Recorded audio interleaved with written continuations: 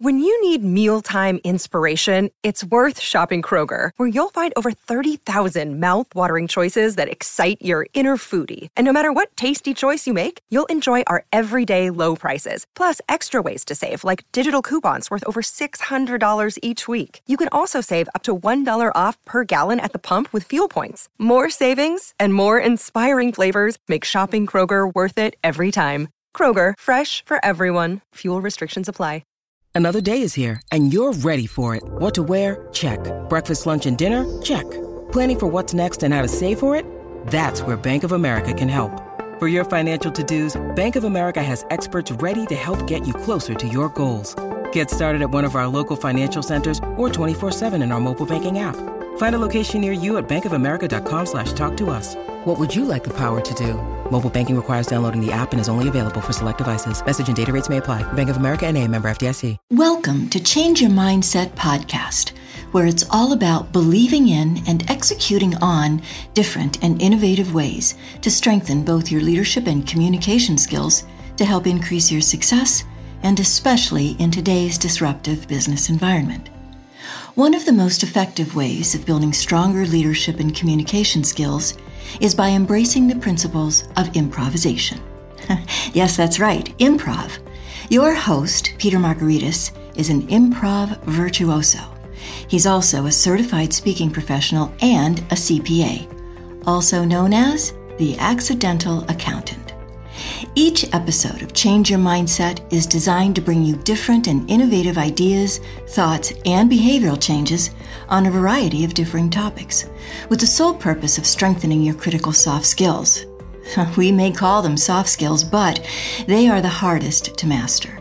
And when we do, greater success and growth is the result. So jump in and start changing your mindset now. Let's start the show. Today, my guest is Carl Ulrichs. And Carl has been a guest on this podcast 4 times. And he's a great friend and very knowledgeable in this conversation we're going to have today. Carl specializes in helping professionals make order from chaos. He's a national speaker, author, and consultant, presenting on the people issues in all industry, and is often quoted in the local and national media. Carl's experience is ideally suited for times of organizational change, as he pulls on risk management and organizational development theories to replace best practices with next practices. He owes much of his communication mastery to working as a writer and editor in daily media, to the on-the-job writing experience, and to the process of becoming a published author. Carl joined Gregory and Appel Insurance in 2010 after serving as founding partner of Exact Hire, bringing his HR, operations, diversity and belonging, and learning and development skills with him. Carl's affinity for design, composition, and learning started at a very young age by taking and examining thousands of boring pictures with the goal of improving his craft. And that is so cool. Carl loves to deploy that practice to improve approach in all manners of hobbies, including writing haiku, mastering cutting-edge technology, and learning Spanish. In 2003, he was named the SHRM, Society for Human Resource Management, Human Resource Professional of the Year for the state of Indiana. He's on boards of several organizations, including the Maryland Society of CPAs. So before we get to the interview, just a few housekeeping items. Off Script, Mastering the Art of Business Improv, is available for purchase on Amazon in paperback and Kindle. If you'd like to learn more about the book, or better yet, order a copy, go to offscriptimprov.com and order your copy by just clicking the Click to Order button. It takes you right to the Amazon site. If you'd like to buy 10 or more books, please contact me so I can offer you a bulk discount. You can reach me through my email at peter@petermargaritis.com. Remember to subscribe to this podcast and share this podcast episode with a friend. I would greatly appreciate it if you would leave a review of this show wherever you download your podcast from. Also visit my YouTube channel, Peter A. Margaritis, CSP, CPA, Business Improv Virtuoso, where you can see previous podcast video episodes along with this one. Hey, and while you're there, just hit the subscribe button so you won't miss any updates. This podcast is part of the C-Suite Radio Network, turning the volume up on business. This episode is sponsored by Peter A. Margaritis, LLC, also known as The Accidental Accountant. Are you looking for a speaker that can bring powerful content, virtually or in person or on-site, that is memorable and engaging in a way that motivates and inspires your audience? Instead of data dumping and numbing with numbers, imagine your people and teams delivering a financial story to your stakeholders, a story that creates engaging and relationship-building business conversations. Would you be interested in learning more about how that is accomplished? How would you feel if the value your facilitator provided your organization far exceeded the dollar amount on their invoice? Peter Margaritis, CPA and certified speaking professional, delivers all of the above and much, much more. All of Peter's programs can be done virtually, in person and on site at your location, or at an off-site venue. Send Peter a note at peter@petermargaritis.com and or visit his website at www.petermargaritis.com to learn more about what Peter can bring to your next conference, management retreat, or workshop. Now, let's get to the interview with Carl Ulrichs. Hey, welcome back, everybody. My guest today is Mr. Carl Ulrichs, and he has been on my podcast in the past 3 times, and he's now the first person to be a for Peter. I'm looking forward to our conversation today because he is the HR guy and HR inside and out. He's also a certified speaking professional and a good friend for many, many years. Carl, thank you for coming back. I know I had to bribe you to come back on my show, but I appreciate you taking time to be on it. I would like to thank the Academy. Actually, your timing was perfect because I have just been doing the preparation work for a global presentation at the SHRM Society Human Resource Management, their Global Talent Conference. And I have some fresh data on a couple of scary things and 3 or 4 simple, low-cost tactics that if people were to, they may already be doing them, they can check them off. But if you're not, this is a way to resignation-proof your organization. I don't care how large you are. There's a couple simple things. If you do, you won't lose as many of your high-performing people in the next year. Well, then this ought to be interesting then. So fill me in with your fresh data and what you've uncovered. And prior to starting, we said that you're going to talk about fighting the Great Resignation on a low budget. There you go. Perfect. And this came actually, the origins of my interest came from standing in line at a coffee shop and eavesdropping on the ex-employee right in front of me. Ex-employee not of the coffee shop, but of some organization that they had just resigned from. And they were talking about this with their friend who was commiserating about the resignation. No, they didn't have any new place to go. They just had to leave. They were confident in this job market that they could find a new place to go. And so I'm listening to this, trying to parse what triggered the resignation. Was it their behavior? Was it the job fit that they didn't feel any passion for what they were doing? No. And it wasn't the money. It wasn't the money. It was because they didn't feel that their boss listened to them or cared about them. They were disconnected because their boss didn't check in with them. And part of that's Zoom fatigue, but also it was clear that this person was a high performer. It was clear that this person was a good one, was one of the good employees. And so the first point I want to make is that it's human nature. For the purposes of our brief conversation, I'm going to assume everybody listening has some supervisory duties, that you supervise somebody. Asterisk. If you are in a relationship with somebody, everything I say applies. In general, if we look at a department, let's say we've got 20 people in the department, because I can do the math on that. Peter's a CPA. I am not. So 20 people in the department, you'll have, if you do a standard distribution curve, and imagine me drawing a distribution curve in the air, you've got 14 people who work hard, don't hurt you, show up every day. You've got 3 people that are low performers who are struggling with their role or something. You've got 3 people who are high performers, and if you could get a basket of them, you'd be in heaven, because they're hitting the ball out of the park on a daily basis, and they don't require much from management to do it. Okay, you're the boss. Where do you spend your time? Peter, you're the boss. Where do you spend your time? Well, I should spend my time with the high performers. Not micromanaging them, but staying in contact with them. But I'm probably spending most of my time with, of that 14, those who might be on the side of the low performers are going in that direction and working with the low performers versus right. In general, when I present this to a room full of operations people or CEOs, etc., nobody says high performers. And I bust them on that and ask them why. And they respond with, Peter, what would you're a CEO. I've asked you, why aren't you spending time with your high performers? You already said they don't need my time. They don't need my time. They're high performers. They don't need me micromanaging them. Right.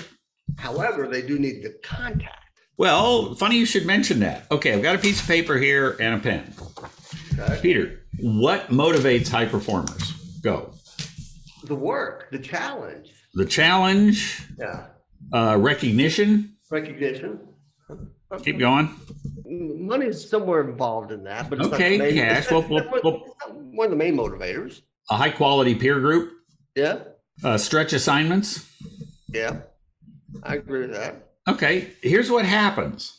What motivates high performers only comes from a quality relationship with the boss they respect. And that only comes from intentional conversation where the boss appears to listen to them. Do that. Here's something people can do. I got this from the best boss I ever had. I mean, everybody has a boss that they would work for less money. Absolutely. Okay, here's how to be that boss. I wish you could have been there. My best boss ever always had, and for visual graphics, I'm holding up a folded piece of paper that is an Excel spreadsheet. And my boss always had this single sheet of Excel tucked into his jacket pocket or his coat pocket, and he would fuss with it during the day. And I called him on it, said, "What's that?" And he said, "This is why I'm the CEO." He had his intentional communications list printed fresh every Monday morning. And during the week, it reminded him, he had 4 columns, person's name, how did they prefer to communicate? That was the second column. Third column was what were they interested in outside of work? And the fourth column was a checkoff spot that he got them. And by intentionally making sure by Friday he had touched everybody on the list, especially the high performers, everybody felt listened to. That simple action meant, I mean, in the 10 years I worked for him, we never lost anybody he didn't want to lose. Because in his brief conversations, he had one key question he would ask. He'd make good eye contact. And by the way, this works great on teenagers. He would make good eye contact and he would ask, "Is there anything I should know?" It works good on 22-year-olds too. Yeah, it does. But it's not the money. Money is a very small part of why employees quit. Asterisk. The further you get down the economic food chain, the more important money is. But the way to get a raise these days is to change where you work. Because internally, people have not done their compensation analysis and realized that they're underpaying a whole department. And people in that department are going to get a raise by going across the street. So seek out a compensation expert. In fact, Peter, I have someone you could talk to and make them a part of your podcast. Okay. But make sure that in this time of inflation, make sure that you are tracking what the wage scales are. Peter, have you seen signs out front of a pizza joint offering money for drivers? Yes. What dollar sign popped out at you? I saw one that was $1,000. Is that like a signing bonus? Yes. I haven't seen that, but I've seen like $15, $18 an hour. No, I saw $1,000 signing bonus at national. Well, it probably caused that at a national firm, but really it's not, money is a component here. But the big point I wanted to make was that relationships are critical. Let's talk this whole extrovert introvert thing for a moment. Who makes a better modern manager, an extrovert or an introvert, and why? So I think where everybody would position this question would be an extrovert. And of course that's wrong because I'm asking it. That's right. Yes. Yeah. So what are introverts really good at? Driving me crazy. Yeah. Yeah. But they're really good at the data. They're really good at the. They're really good at listening. Yeah. You know what? That's a very good point. Yeah.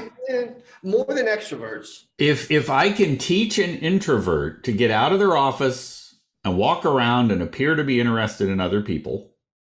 Right. Operative term, appear. Appear, yeah. They will become a much more powerful leader. If I can get an extrovert to pipe down and engage in active listening so the other person talks more, they will become a better leader. So we need somebody with both skills. But there's another thing that has emerged during COVID. This is new. There is a hunger for empathy, where the leader shows their team that they're invested in them as people, not just employees. I know. On the surface level, empathy is similar just to listening, but it goes beyond attention. And it means being willing to say, I feel your pain, without being judged or called out. Why? Well, could that be actually when I feel your pain? But I guess sometimes people might think that as empathy, but it might be more sympathy. Oh, interesting. Because I've always been taught, or this is the definition of empathy: it's not putting yourself in somebody else's shoes, but putting yourself to understand what that person feels in their shoes. Wow. So if I feel your pain, yeah. That it depends on, have you actually experienced that, or are you just sympathizing with them? That's a good point. I hadn't thought of that. But what you have to be careful about, and this is where I'm an extrovert, I would then pivot and tell the story of why I feel their pain about when Fluffy died, or when, and that's, you can do a little bit of that, but anything more than 60 seconds of it is too much. Right. The person needs to get back to telling their story. And this is where empathetic listening or sympathetic listening, maybe that'd be a good podcast. Get somebody who's really got some good book learning in this to explain the difference between empathy and sympathy.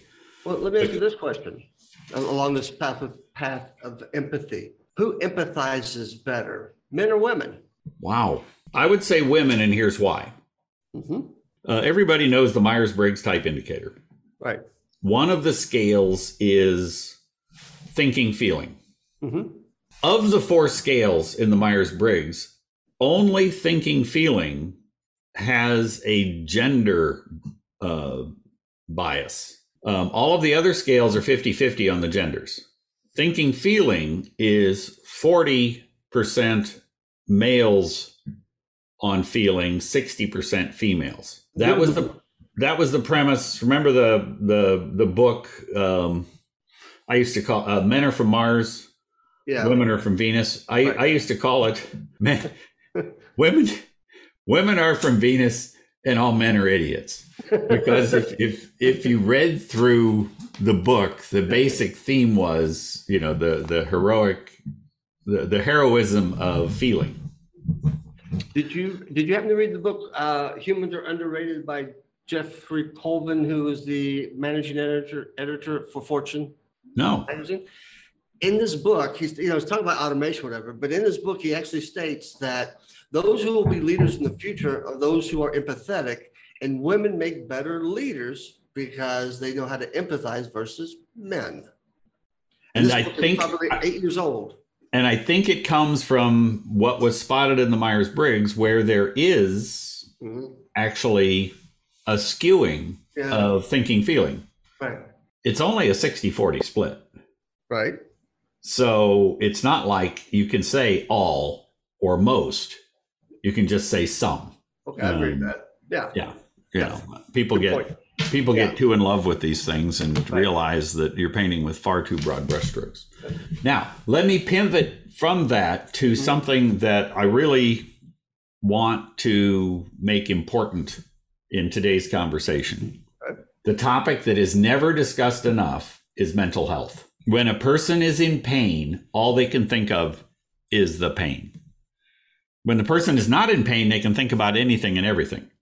Offering, as a leader, you have to know your people, know your people, know your people. You have to be aware when their behavior changes, probably because they're in pain.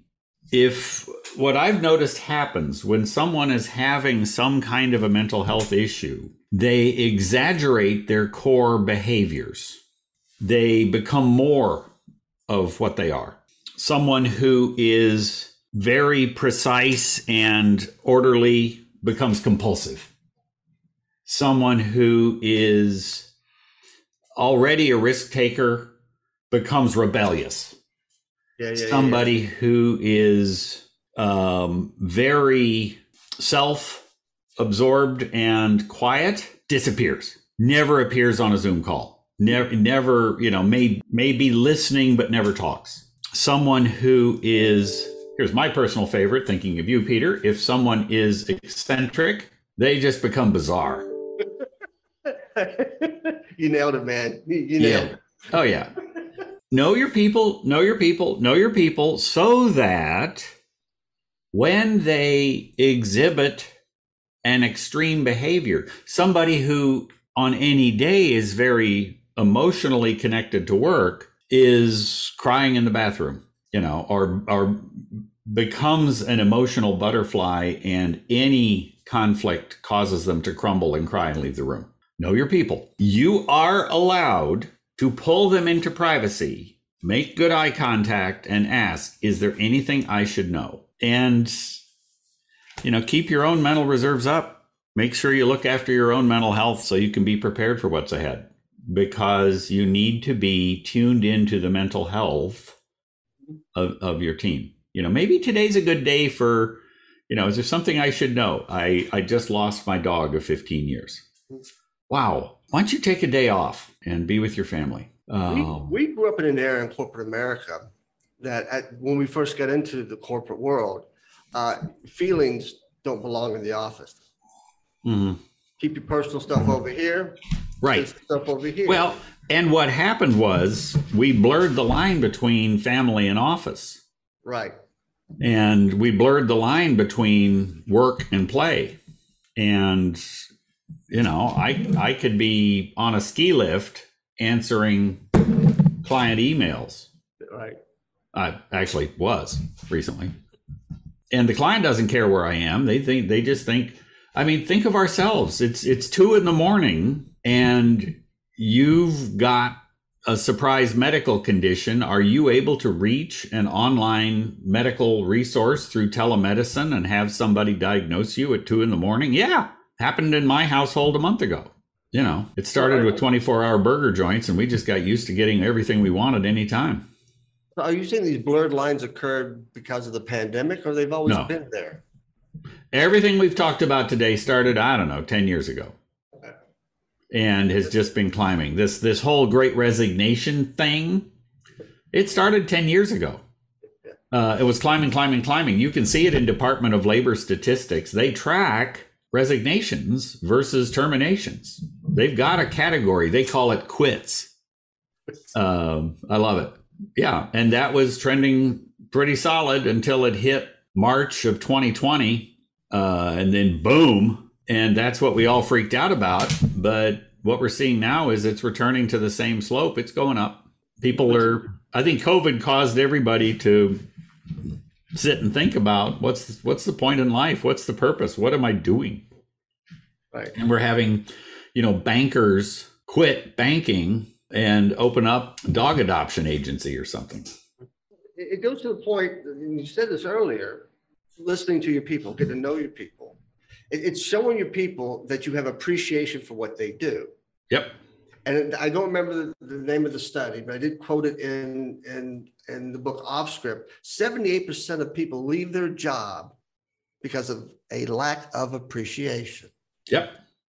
And the simple art of listening to somebody and parking your biases, parking your agendas, parking the distractions, and be an active listener is a way of showing appreciation on a low budget. Wow. That's why you're Peter and I'm just the guest. No, that's why you're the super HR guy. Oh, yes. Yeah. Well, it's also interesting in our world. It's like we went through phases. There was, okay, let's work with marketing and create great products. That'll cause us to be successful. Okay, that's working. Now let's work with operations and make an efficient organization. Let's do Six Sigma. Let's do Lean Theory. Let's make it all of, we're going to grow because we're efficient. Okay, that worked. And then what was next? It was the people. Well, they didn't get it right. They didn't, they didn't do a good job with that. We need to do a good job with that. And that will be why we become sustainable coming out of COVID, is we'll get the people thing right. So when I speak to accountants, CPAs, and finance people at a conference, I'll ask them, what business are you in? Audit, no, that's a byproduct. Tax, consulting, byproduct. And I get them to the point that somebody wants to come up and punch me in the nose. And I go, especially the auditors. Yeah, especially the auditors. But that's it. The business that you're in is the people business first and foremost. Without people, you have no business. Yep. And the looks I get on faces is like, I don't understand. Yeah, they don't. Some get it. Nope. But when you treat people like people, yeah, and communicate them like people and be empathetic and show appreciation versus you're a number. And I don't care what industry you're in. Right. I work across all industries. I have been in beautiful offices with foosball tables and break rooms and light music playing in the background. And they're terrible places to work because of the bosses not getting the people thing. Right. And then the next place I visited was a lead acid battery recycling foundry. Okay. Did you see the movie Terminator, where at the end they're in this place that was like manufacturing hell? It had big vats of liquid metal. Yeah, it was there. Everybody's wearing moon suits, and if your pizza falls on the floor, it's not coming back. That place had the best managers and the most loyal employees and was the most fun place to work because of the people. The surroundings were horrible. It was like hell, but the people got it. It goes to the leader. It goes to the culture that is being set by those at top in the board of directors. Yep. And then we've got Jamie Dimon, on the other hand, who at some point, as people were coming back to work, demanded that everybody come back to the office. Right. How'd that work for him? Not really well. Well, and this attitude thing, it doesn't, for those of you that are suspicious of this, let me use an example. Instead of just directly talking about the people, they talked about something very important to the people. They talked about safety. Go back 20 years if you want to Google Alcoa aluminum safety culture. These articles are going to pop from about 20 years ago. So Alcoa was in real trouble financially. Their productivity levels were down. The quality levels were down. It was a mess. They got a new CEO, and the new CEO held a briefing for investors on Wall Street. And he walks up to the microphone, and everybody in the room from Bloomberg and all the news media are expecting him to say the normal things. We're going to turn around our financials. We're going to get more efficient, and we're going to save this company. That's not what he said. He stepped up to the microphone and he says, for the next couple of years, if you want any indication how Alcoa is doing, you look at our safety record. And they're like, what? Just write it down. Look at our safety record. If we get our safety record right, everything is going to follow. All the employees were like, finally, we've been telling him. People are dying in these plants. And like 2 weeks later, there was somebody killed in one of the plants. And call from the CEO, I'm coming right there. Shut the plant down. And the CEO personally led a full-on investigation of how could this happen. 2 years later, Alcoa had a stunning recovery in the finances, in the quality, in the customers. But it was because of safety being a focus, which is a people-oriented thing. Absolutely. Anyway, so my point is, it isn't just doing happy talk stuff, but it's doing things that are important to the people. Well, you bring up safety, and along those lines, if we're not working in that type of environment, there's this other type of safety out there called psychological safety, where you can speak your mind and not be reprimanded for it. Wow.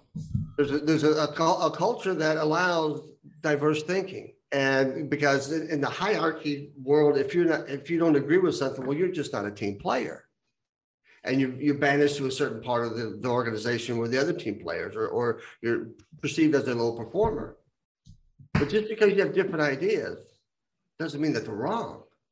Wow. And the ability to express those ideas in a manner that the bosses show respect to it and you won't be reprimanded by it is another type of safety that can go a long way in it's really true defeating this great resignation. Yeah. Or at least I spoke 2 weeks ago to the town council of a small town. Have you seen the Andy Griffith show? Yeah, I was there. And they had just had a resignation and a lawsuit because of a toxic work environment. And it was exactly what you talk about. It wasn't a safe place to be yourself. And I was 45 minutes into a punishment lecture for the town council and all the managers. And the mayor, who looked just like the one in Andy of Mayberry, said, Sonny, can I say something? Sure. And I sat down and he stood up and he apologized for how he had contributed to this. And he promised that he would watch his sense of humor and that he would be more respectful. And the two women in the room were like in the back doing a happy dance. That's a good point. That's what you said is real. Yeah, so it is real. So as we begin to wrap up, I'm going to go a little bit in a different direction because who you are. And no, it's because you're ADHD, but go on. What book are you reading these days? Oh, you'll be surprised. First off, I'm reading a wonderful bit on using improv techniques in management by Peter Margaritis. Is it? This was not supposed to be a plug for my book, but thank you anyhow. Hey, it's a good book, and I've given it to clients, and they have loved it. What's the title, Mr. Margaritis? Off Script, Mastering the Art of Business Improv. Yeah, it's about flexibility. And this may sound silly. I'm rereading Business Management by Peter Drucker from 1956. Oh. He is, I don't care, any Peter Drucker book is better than most corporate fad books. And then another book that's a wonderful explanation of how organizations work is Catch-22 by Joseph Heller. It's a war novel set in Italy in World War II, and everything in it is about the wackiness of people in business. Catch-22 by whom again? Joseph Heller. Joseph Heller. Yep. Put that on my list. Well, thank you for that. Thank you. I wasn't shooting for a plug with my book, but thank you anyhow. Carl, we could talk for hours, and we do. Yep. But we'll have to figure out. We're going to do this like Saturday Night Live. You'll be the first 5-timer. Excellent. Yeah, we'll start our own little. We'll get jackets and stuff for those who are 5-timers. Yeah, and we're going to talk about the importance of tire safety in automobiles and the unknown benefits of proper wheel weights. We'll go to Plan B. Okay. I can't thank you enough. But before we leave, how can people find you? I have it's easy because my name is unusual. If you go out there and type in AHLRICHS and Carl with a K, you'll find me on LinkedIn. You'll find my webpage. My cell phone is there. I'm very reachable because my name is not easy to spell. And they can also find your email too? Well, it's Carl, Karl, at expertspeaks.com. I didn't use my last name because nobody can spell it. Actually, that reminds me. I think you were like on episode 6 when the first was back in 2016. And I think I misspelled your name. Yeah, you did. You had to contact me and go, it's the L and the H are switched. But it's okay. The check you sent me cleared the bank, so. That's always good. Well, Carl, thank you so very much. It's always a blast. Thanks for having me. And look forward to when we can find some time to go to the Air Force Museum. I'm in. Cool. Talk to you later, man.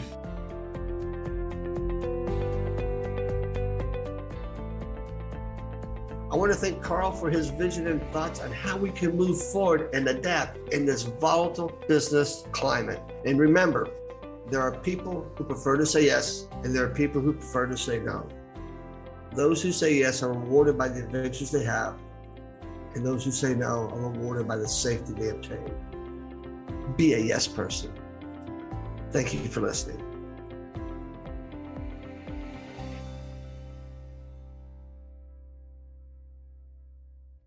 This podcast is a part of the C-Suite Radio Network. For more top business podcasts, visit c-suiteradio.com.